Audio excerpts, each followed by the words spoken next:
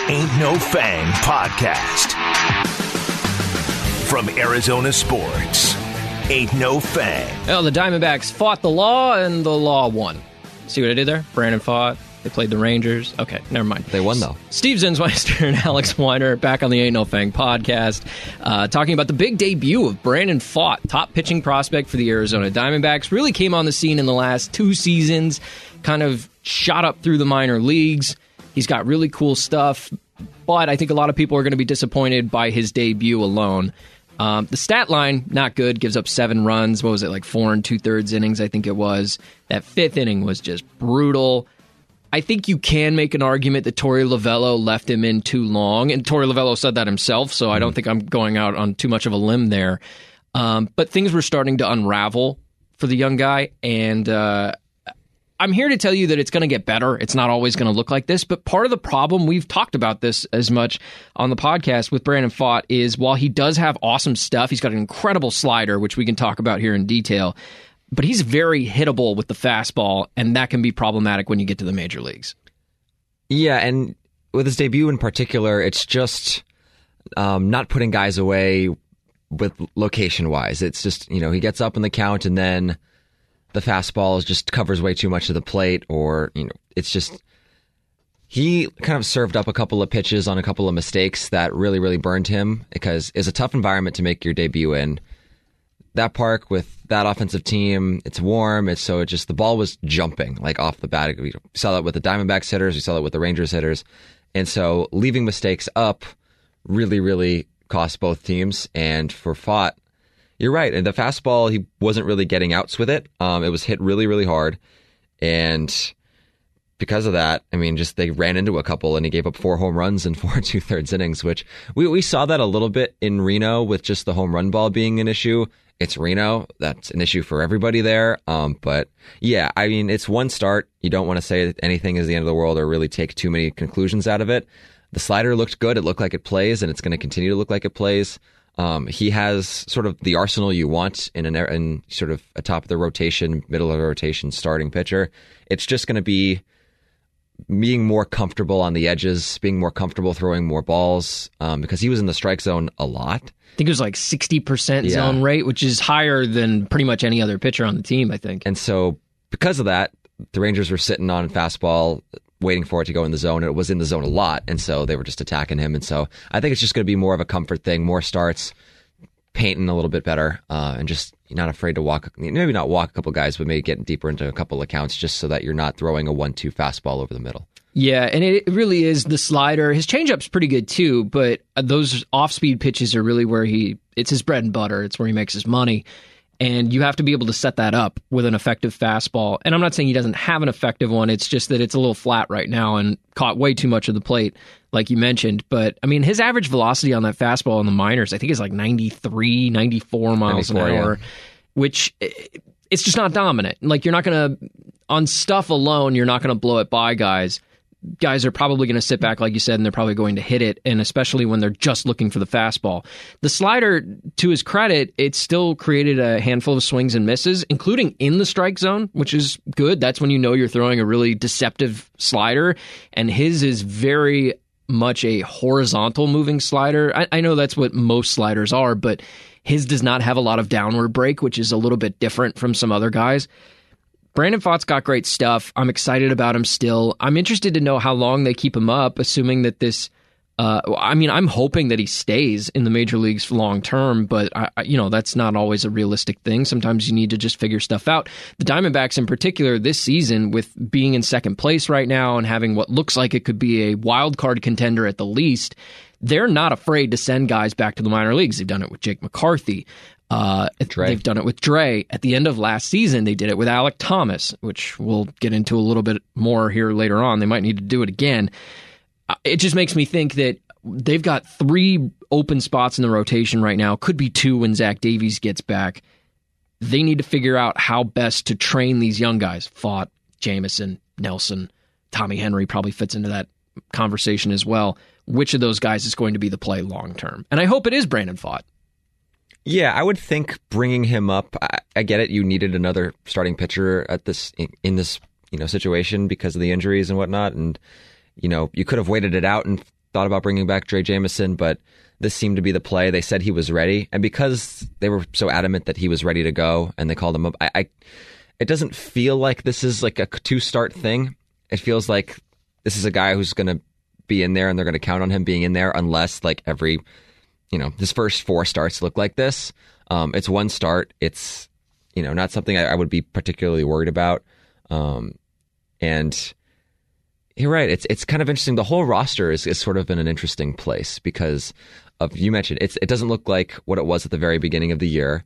It probably never was, but it's pretty drastically different in a couple of areas. The starting rotation is, other than Gallen and Kelly and Ryan Nelson, anything feels like it can move at any moment. But even Ryan Nelson was new to the job on opening day. So, yeah, you're right. But I think for Pfaadt, I don't know. With the pitching prospect this highly touted, with this much good stuff, and whom they said they were really high on. Mike Hazen said this is the guy with the best stuff that they had out of these young pitchers. It doesn't feel like this would be like a temporary solution unless he really, really struggles. Yeah, because in that Madison Bumgarner DFA press conference, Mike Hazen made it very clear, like, Pfaadt's ready. I forget who, but somebody in the room asked him about Brandon Pfaadt. Is he ready to go? And he said, yeah, he's ready. It just logistically didn't work out at that point to bring him up to replace Madison.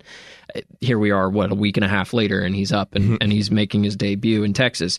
I do think, to your point earlier, facing Texas in your debut needs to be put into context too. It's not an easy team to face in your debut.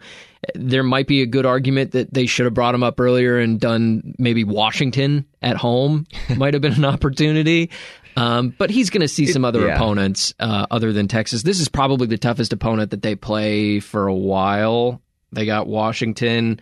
They've got San Francisco, Miami, Oakland coming up, Pittsburgh. Pittsburgh's actually in first place this year, so that doesn't look as easy as it normally would. So they've got some opportunities coming around that he'll probably get another look and hopefully look a little bit better. 4 home runs, by the way, it's a problem he's had in the minor leagues too. And I know you mentioned how good of a hitting environment Reno is. Double A is kind of the same way. So you look at his 3.91 ERA before he got called up. That's actually pretty good in Reno, all things considered. And so for him to be experiencing the long ball in the environment that he was in his debut, I wasn't surprised. I'll put it to you that way. But I was really excited about the slider in particular.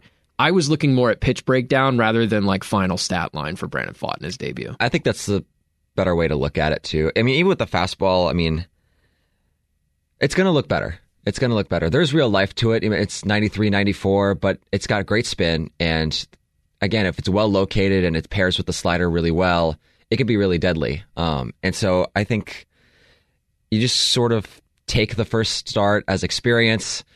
You can say, oh, that was a good pitch there, or here he got out of a jam there. Or, first inning, he gave up a 2-out walk, but then he just got the next guy out on a pop-up really quickly. There were moments there where it showed some maturity, and then it unraveled for him at the end where he probably lasted a little longer than he should have. But at the end of the day, it's 1 start in, the Brandon Pfaadt era is here, and if we talked about this before his start, we would be talking about how great and exciting it is, and it is great and exciting that he's up and he's going to be helping this team. So, yeah, first start not great, but his next start's going to be at Chase Field. Fans rallying behind him, hopefully, and I think, the results will come as he gets more and more comfortable in the major leagues. As of now, if the rotation remains, he would probably pitch Tuesday, May 9th against Miami at home at Chase Field, possibly facing Jesus Luzardo, who's been really good too. So that'd be a really interesting matchup of 2 young arms. I think that would be a really interesting game to watch. Mm-hmm. There needs to be a conversation about Corbin Carroll. He injured his knee running into the wall a couple of days ago. Missed a couple of days, but he did come back and he was a pinch hitter, I think, in the 7th inning yesterday. Yeah, 2 at-bats. Got 2 at-bats. I think he had a hit and he scored. So, clearly he's able to play. He's not injured. There won't be an IL stint, it looks like, which is great news for the Diamondbacks because Corbin Carroll, I think, is their best player, despite some numbers that we're going to talk about for Geraldo Perdomo, which are insane. But this is good because they did call up Dominic Fletcher, who, tell me if you've heard this before, is a left-handed hitter. He's a little bit on the short side, great fielder, speedy guy. And that's exactly what Jake McCarthy, Corbin Carroll, and Alec Thomas all are. So he's kind of in that same mold. He gets called up. He's actually playing very well so far in the outfield and brings a lot of versatility. He's filled in brilliantly for Corbin Carroll, but Carroll's back and ready to go. Now the question is about Alek Thomas, because Alek Thomas is really struggling offensively this season. In 101 plate appearances, I believe it is. Yeah, 101 plate appearances. He has 16 hits. He's hitting 176, 248 on base, 308 slugging for an OPS plus of 52. 100 is league average. 52 is where he's at. So are they willing to do with Alek Thomas what they did with Jake McCarthy, which is send him back down to Reno, try to figure some stuff out? They did that with Alek Thomas. I think it was in September of last season, or maybe August, and he continued to rake at the AAA level. Is it time to send Alek down and hope that Carroll and Fletcher can hold their own in the outfield?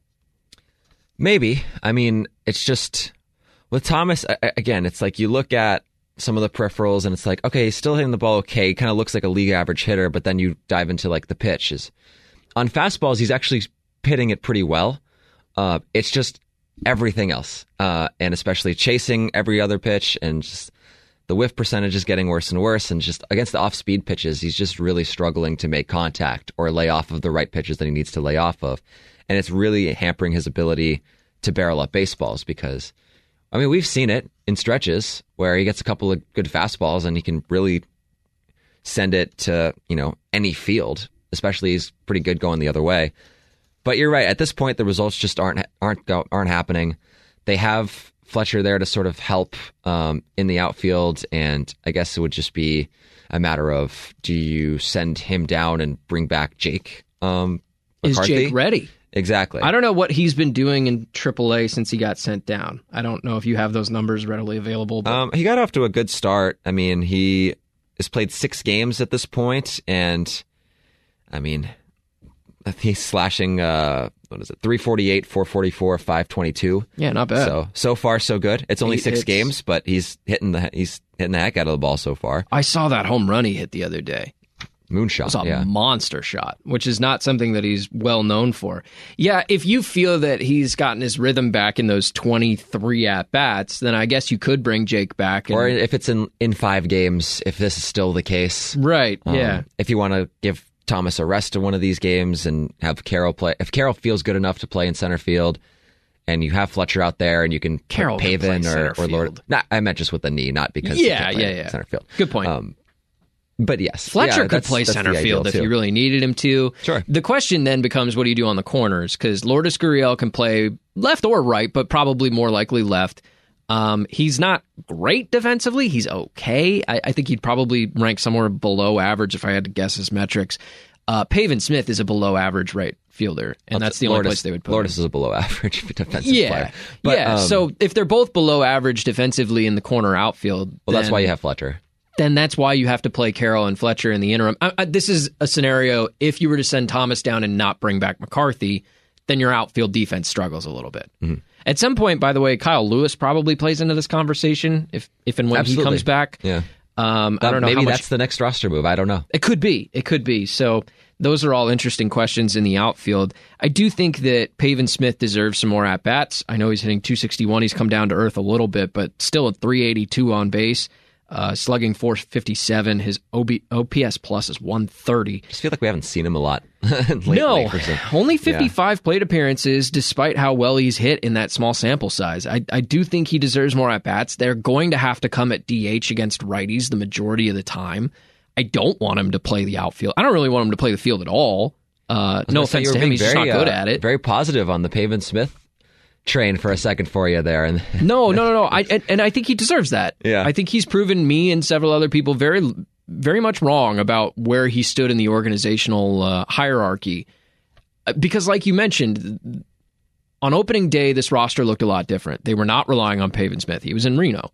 And then you have injuries to guys like Lewis, and you send McCarthy down. And there are places where Pavin Smith eventually fit into that lineup, and he did very, very well, and especially early. I mean, he had 2 doubles, I think, in his first game. I think he deserves to be in this lineup. Perdomo we need to talk about, because Perdomo right now is hitting 409, 473 on base, a 202 OPS plus. Again, league average 100. 202, That's unbelievable. we've talked about Perdomo's successes over the last 3 weeks probably, and we always say, like, okay, he's going to come back to earth. He's going to come back to earth. He hasn't come back to earth yet. And the bandwagon is getting more and more full, I'll tell you. I think so. And you know what? I got to be honest with you. I think they probably should play him more than they are currently. He's probably getting, he's got 77 plate appearances. Nick Ahmed has 60. Those are your two primary shortstops.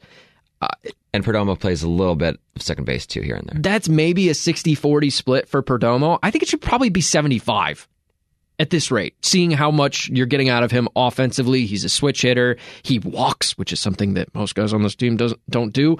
I just think that his upside offensively means that he should be playing a lot more than Nick Ahmed at this point. Yeah, I'm not sure how you argue that, other than just it's early and you want to get both of them a certain amount of at-bats before you evaluate. For Perdomo, I mean, he's a good at-bat. And again, he's not hitting the ball. He's not scorching the ball every single time. He's a smart hitter. He doesn't chase. He doesn't swing through a lot of pitches. You mentioned he walks more. Does he have the most walks on the team? He's got to, right? He has 7, which is tied with a handful of players like Gurriel and Marte and Walker. It's just behind. Alec Thomas has 8, by the way, despite not hitting very well. He does have 8 walks. And Pavin Smith has 9. He leads the team in walks, even though he's got half the at-bats that most guys do. Yeah, Jose Herrera's climbing that list after these last couple of days. So, with Corbin Carroll has 8 too, by the way. Yeah, okay, but it's still with Perdomo. He's a smart at-bat. Yeah, he puts the ball in play, and even though it's mostly singles and it's not a ton of power that we've seen this year so far. Slugging percentage is where is it? 473. True, that's not bad. True. It's just more so like the exit velocity the average exit velocity is 85.7 miles per hour, which is quite low for somebody hitting this well, but he's capable of really running into pitches, and he just continuously peppers the ball in play, and he finds holes continuously. They brought him up to pinch hit in that win on Wednesday, Brandon Pfaadt's debut against the Rangers, where he just comes up and just kind of slaps an extra base hit down the line in right field, and that's what you're getting out of him. He's spraying the ball. He's hitting it well. He's hitting it all over the place, and it's been really, really effective. Now, he's not going to hit 400 the whole year. No. He's not going to 350 the whole year. There's going to be a moment where he's going to have to pull himself back up. But after last season, we could not find it offensively consistently, and now to see him start off the year this hot, it's cool to see, and I'm just curious what sort of the next version of him offensively looks like. Defensively, we know what we're getting. He's been tremendous for them. And that's another huge reason why him playing, it's like, oh, you want, Perdomo or Ahmed at shortstop. At this point, Perdomo is more athletic and just, he has the arm strength. He's been great for them defensively. And so to see him pair that with some success offensively has been a huge boost in why they are where they are. It's just completely the opposite of last season. Because like you mentioned, not finding consistency. I mean, he got 500 plate appearances. That's basically a full season for a player in a lineup. And he hit 195, 285 on base, which is actually pretty good when you consider he was hitting below the Mendoza line. Slugging only 262. I mean, that's half of what he's slugging right now.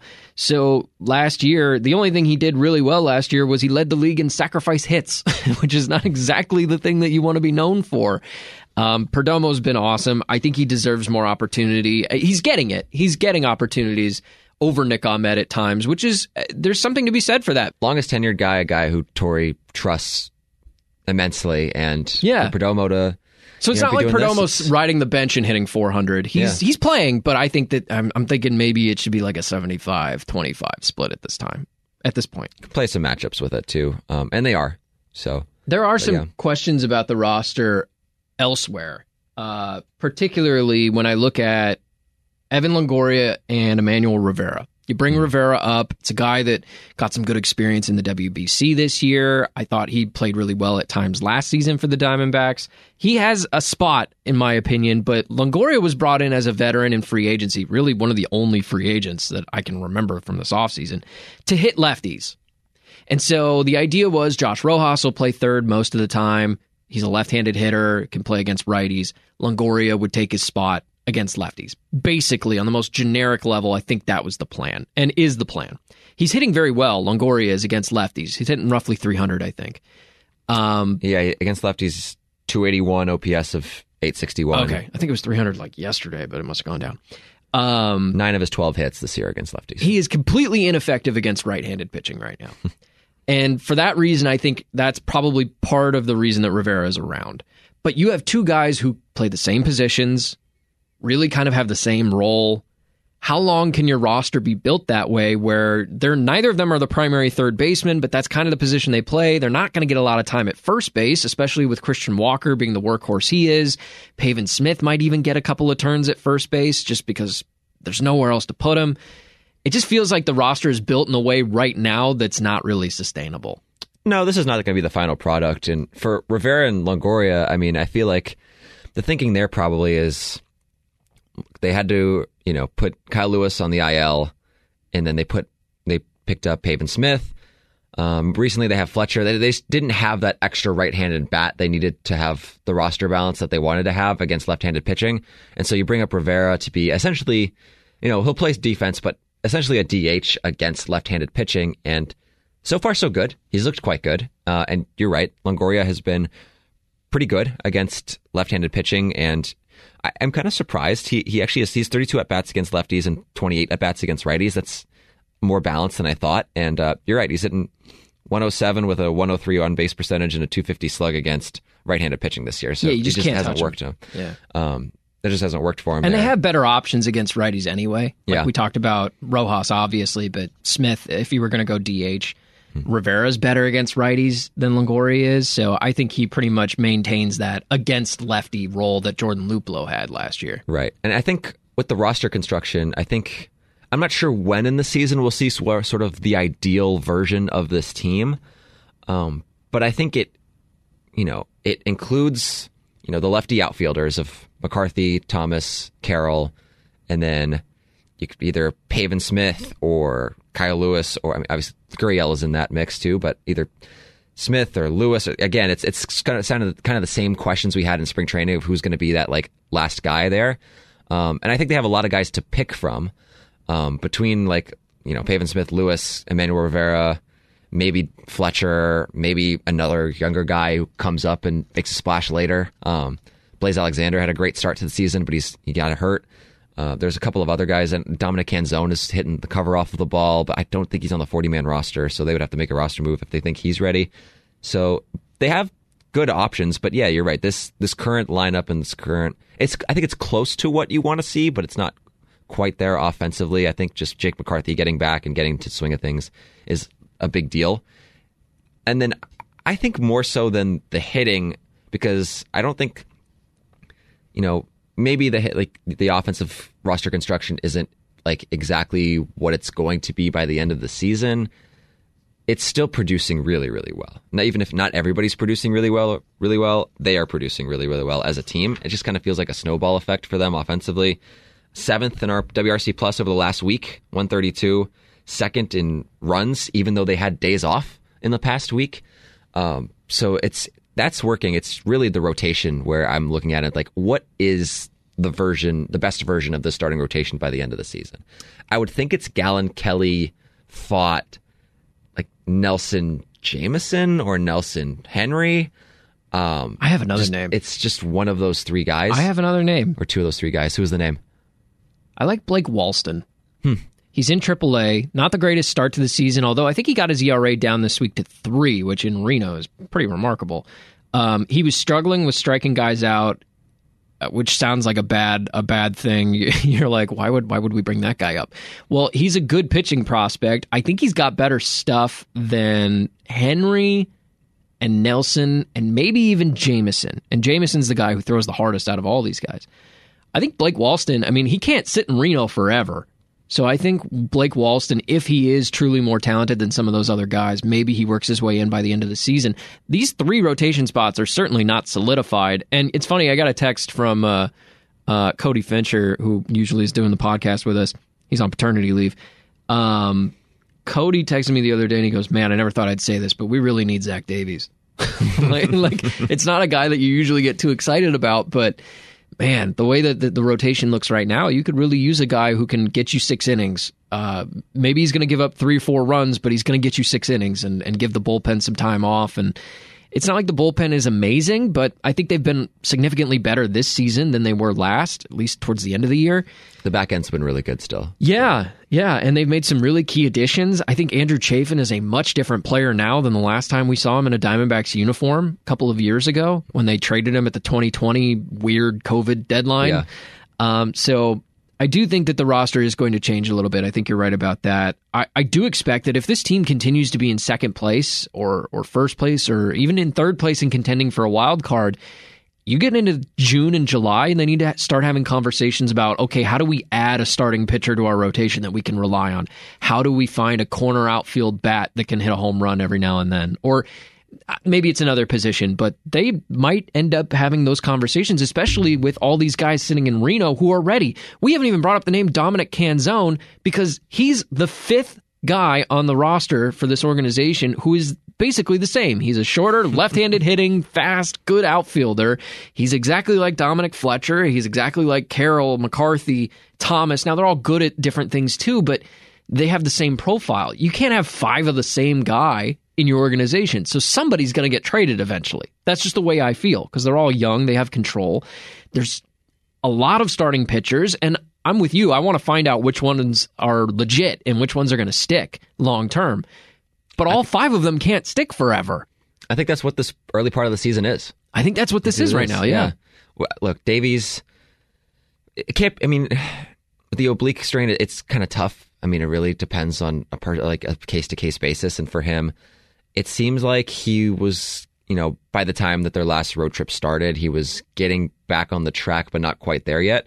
So maybe by the end of this road, or by the end of the homestand, because they have a 10-game homestand starting on Friday, maybe he's up by the end of that 10-game homestand. And maybe, they feel like Ryan Nelson could use a little bit more tinkering and Reno or somebody else, or Henry, or I don't know who, but just they have so many options that who to send up and who to send down. It's kind of hard to wrap your head around who are the five who they want to be in the rotation by the middle of the season, by the end of the season. You're right with Walston, by the way, just bringing it up. I didn't realize 15 2/3 innings, two earned runs his last three starts. It's pretty good. Really good. Really good. And he's their He also has one of the best Southern accents I've ever heard.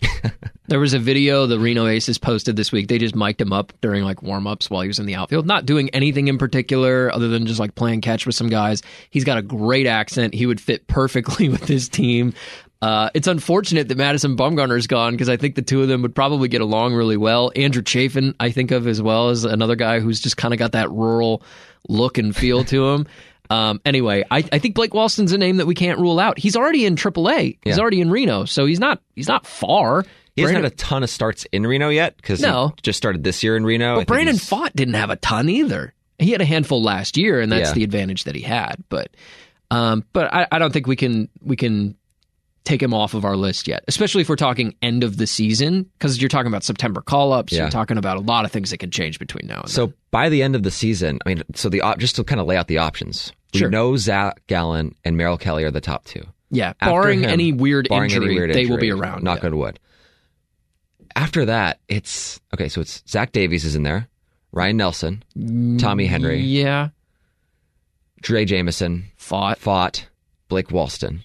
Those are maybe Bryce Jarvis, but that feels like next year. Maybe he just got promoted to AAA. Yeah, so he's going to have the majority of the year in AAA.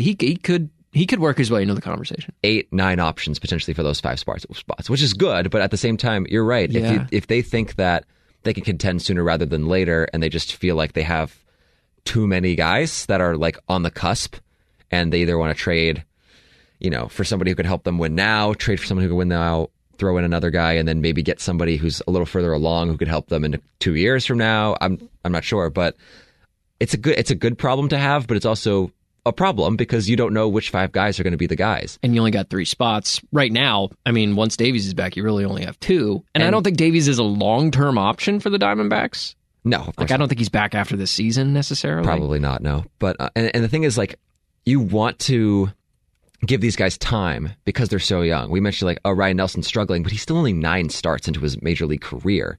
Pfaadt, 1 start, didn't go planned. Henry has been kind of his first start was not great. His last start was fine until a couple of hits fell in the 6th inning, I think it was, but they still won that game handily. So you want to give these guys time to really evaluate them, but you have so many of them. It's like, do we not see Dre Jameson again until August? Do we not see Walston until August, September, just because there's a logjam? How many starts do you give Ryan Nelson if he continues to struggle the way that he is right now? Another part of that discussion is which ones of them can you package to get something reasonable in return? Because if you go out looking for a pitcher at the All-Star break, let's say Oakland is giving up Paul Blackburn or something like that, a guy who's made an All-Star appearance, somewhat reliable. I don't know if that's the best example. You don't like that? I don't know what his numbers are this season, but I'm just naming a team that would likely be open to trading a player. That's really all I'm looking for in this conversation. I'm not saying I like Paul Blackburn. The Atlanta Braves playbook of just hanging out by the Oakland facility and just being, hey, who's going to fall out? But, I think you need to be looking at Oakland. He hasn't pitched this year. So okay, fair enough. It was just an example of an organization more so than the player. Yeah, I mean, you look at the Washington Nationals, and you got to. I mean, I'm looking at teams that are bad. Patrick Corbin. That are likely to. Oh God, I don't want to experiment there. Maybe you look at the St. Louis Cardinals, a team that's got a pretty decent payroll, but is in last place unexpectedly. Maybe they're looking to offload something. Not that they have a lot of pitching to give away. Maybe that's why, though. Maybe, I don't know. If they love Dylan Carlson or something like that. Sure, but I guess my point is, like, you need to be looking at what are teams going to want in return. I don't know that Tommy Henry, Ryan Nelson, maybe even Dre Jameson, I don't know that they had the prospect pedigree that other teams are clamoring for them at a young age, even with years and years of control. Brandon Pfaadt's going to be desirable, I would think, just based on his prospect pedigree. Touchable. I don't think so. Depending on what you're getting in return. I mean, are you getting a really good pitcher? Then maybe I'd consider it. But you just don't know, right? I would doubt it. But I guess you're right. I guess you're right. I would too. I don't think he's untouchable. I just think that he's not likely to be moved. Dre Jameson, I don't think should be moved. But again, what are teams going to want in return? You can't make the Gabriel Moreno trade with Lourdes Gurriel in there too without Dalton Varsho, who was arguably your best player last season. Him and Walker were your two best offensive players. They had to move one of them in order to get something that they felt fit the team better. So you got to give to get. Mike Hazen knows that more than anybody because he made the Zach Gallen deal where he gave up who was largely considered their best prospect, Jazz Chisholm, who ended up being a really, really fantastic player in Miami. I shouldn't say fantastic. I'm actually not a huge Jazz Chisholm guy, but he's exciting to watch. He's a good player. Yeah. It's obvious when you watch him play.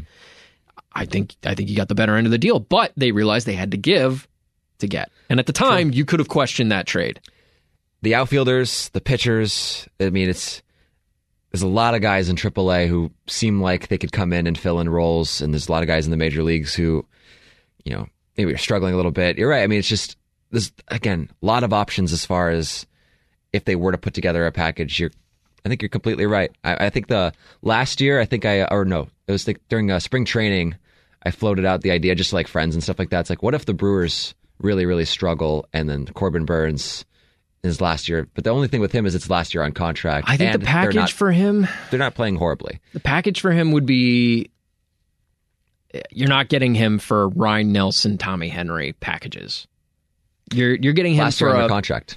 I know. And I like to think back to the J.D. Martinez trade, which was one of the most masterful trades I've ever seen. Sergio Alcantara and a bunch of nothing. Somebody else, yeah. Isan Diaz or something like that. That was a different trade, yeah. Yeah, I think you're right. Anyway, to your point, we can't even remember who it was because it doesn't matter. They weren't anything, and you get arguably the best hitter in baseball for the next 2 to 3 months after that. A masterful trade.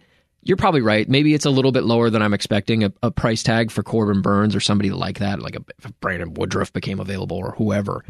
But I just think that you're going to have to realize you're going to have to give if you want to get. Last thing I wanted to get your thoughts on. The Diamondbacks DFA'd Seth Beer. Not like he was contributing at the major league level. He had one really great moment last year on opening night where he hit a walk-off home run. But other than that, has been a pretty big disappointment. Defensively, never really found a position. Even with the DH being added in the National League, really couldn't catch on as a player. He was considered one of the big pieces in return for Zach Greinke in the Houston trade, 2019, I guess that would have been. Looking back at that deal now, Seth Beer DFA'd, Corbin Martin's on the 60-day IL, and before that, I don't even know that he really had a role figured out in this team. JB Bukauskas got DFA'd. I think he's in Milwaukee now or something AAA like that. for Milwaukee, yeah. Josh Rojas worked out. It's funny, he was actually the throw-in in that trade. And he makes the trade worth it, in hindsight. Okay. Why do you like it so much? Because where they were, it was sort of a weird spot because they had just traded Paul Goldschmidt. They were kind of in this transitional phase between, okay, the 2017 team, that was great, but that core is not going to see the same success, at least based on how they maneuvered the roster. It was clear that they were like, okay, that core is not going to see the same success. It's time to sort of twist it into a new version. Ketel Marte was really coming on, but they weren't like a World Series contender that year. They were better than people thought they would be that season, but again, at the deadline, they clearly felt like they had to make some transitions. And that was the deadline that they traded Jazz Chisholm for Zach Gallen, and then they traded Zach Greinke. And then to get a guy for an aging pitcher who wasn't going to be part of your next, contending core, who now is part of your next contending core, plays at, mostly every day, doesn't play against lefties all the time, but, is mostly an everyday player and has developed the way that Josh Rojas has into, at least this season, he's been an elite defensive third baseman. Hadn't seen that before, but this year he has been, and he could be for years to come. It's just been kind of a staple at the top of their lineup, especially against right-handed hitting. I think you take that. And again, the promise of some of the other guys, like especially Seth Beer, yeah, it's disappointing, but to get a guy who's like a staple in your lineup now in that trade, and then Corbin Martin, who maybe could help them depth-wise in the bullpen at some point. He's not a guy who's not going to have a role for this team, I don't think. His story's not over. Exactly. It's just been lackluster. I mean, he was the one of the 4 guys that got traded in that deal to Arizona. He had already played at the major league level prior to that. This is 4 years ago we're talking about. He pitched for the Astros. He gets Tommy John surgery, he's out for the year, and he misses another year, and then no real significant role in the rotation. He can't stick there. Maybe he's a bullpen guy like we're talking about now. Here we are 4 years later. He's still trying to find that way back. I just find it interesting that the 3 guys with like high prospect pedigree didn't turn out to be the one that adds the most value to this organization. That's Rojas, which famously, I think it was Sports Illustrated reported the story where they were trying to make this deal work, and Jeff Luhnow at the time was the GM of the Astros, and he takes it to Crane, the owner, Jim Crane, and he says, we got this deal for Zach Greinke, and, they want this extra player. Well, who's the extra player? Josh Rojas. And Crane goes, well, who the hell is Josh Rojas? He didn't even know who that was in his own system. And they end up making the trade, and Josh Rojas becomes the primary piece. I just think it's disappointing to see Seth Beer gone. It's not like he was playing or anything for the major league club. But I mean, they can outright him to AAA. He might not be gone. He might not be gone. No longer on the 40-man roster, and if nobody claims him, then someone might claim him just because of the offensive upside he showed as a prospect. But at this point, given just what we've seen from him at the major league level and the lack of results, he might just clear waivers and be outrighted to AAA, and somebody that the Daybacks can continue to evaluate and maybe use down the road in the right situation. Probably not, but you never know. Long homestand starting on Friday. Washington, 3 games at Chase Field. You're probably going to get Gray and Gore, probably their 2 best pitchers right off the bat in that series. That's kind of interesting. Mackenzie's Gore has been fantastic, by the way. I really liked him as a prospect, and he just never really found a home in San Diego and was a part of a big trade. Love him. Miami comes to town. You're going to get Zach Gallen in that series, Brandon Pfaadt, and Merrill Kelly. That'll be an exciting 3 games for the Diamondbacks because you would like to see all 3 of those guys go. San Francisco for 4 games to round out that homestand. You're likely going to get Henry, Nelson, Gallen, and Pfaadt again. So, what is that? 10 games at home. Yeah, 10 a home real opportunity for the Diamondbacks. We haven't seen the Giants yet. They have not seen the Giants yet. No. That's the last team in the division they have seen. Yeah, that's interesting that they haven't played the Giants at all yet. And they're usually a pretty big draw at Chase Field, so that should be interesting. Looking at the standings, by the way, I did mention how odd the NL Central is. The Pirates are in first place. They're the 2nd best team in the National League right now behind the Braves. They look great. And they're doing it with a bunch of guys that are, it's kind of like the island of misfit toys a little bit. It's not like O'Neal Cruz is just like taking over the world and he's hurt. Yeah, he's hurt. And their pitching's been pretty solid. It's a bunch of guys you probably have heard of, cast-offs from other teams, and they're just Andrew playing really well together. Back. Yeah, 36-year-old former MVP Andrew McCutchen's been great. So the Cardinals are in last place. They're 10-21 right now. That's got to be problematic for them, I would think. The Diamondbacks still sitting in second place. They're half a game up on the Padres. They're a game and a half back of the Dodgers. So if things continue to go this way, like we talked about, for another month, and you're into June and you're in second place, then I think we start having those conversations about more detailed conversations about what do you try to add to the deadline. Yeah, totally agree. And I don't think they're going to be shy about it. I mean, I think Hazen made it clear during that Bumgarner press conference where it's like, yeah, this, bold move didn't work. Doesn't mean that's the end of it. It doesn't mean there's no more coming. Yeah. So not the greatest debut for Brandon Pfaadt, but hopefully the next start will be much, much better. I think that there's a lot to love about the kid, so I hope people give him the benefit of the doubt. I hope that he's around for a long, long time with the Diamondbacks. All right, we're going to wrap this one up. For Alex Weiner, I am Steve Zinsmeister. You've been listening to the Ain't No Fang podcast here at ArizonaSports.com and on the Arizona Sports app.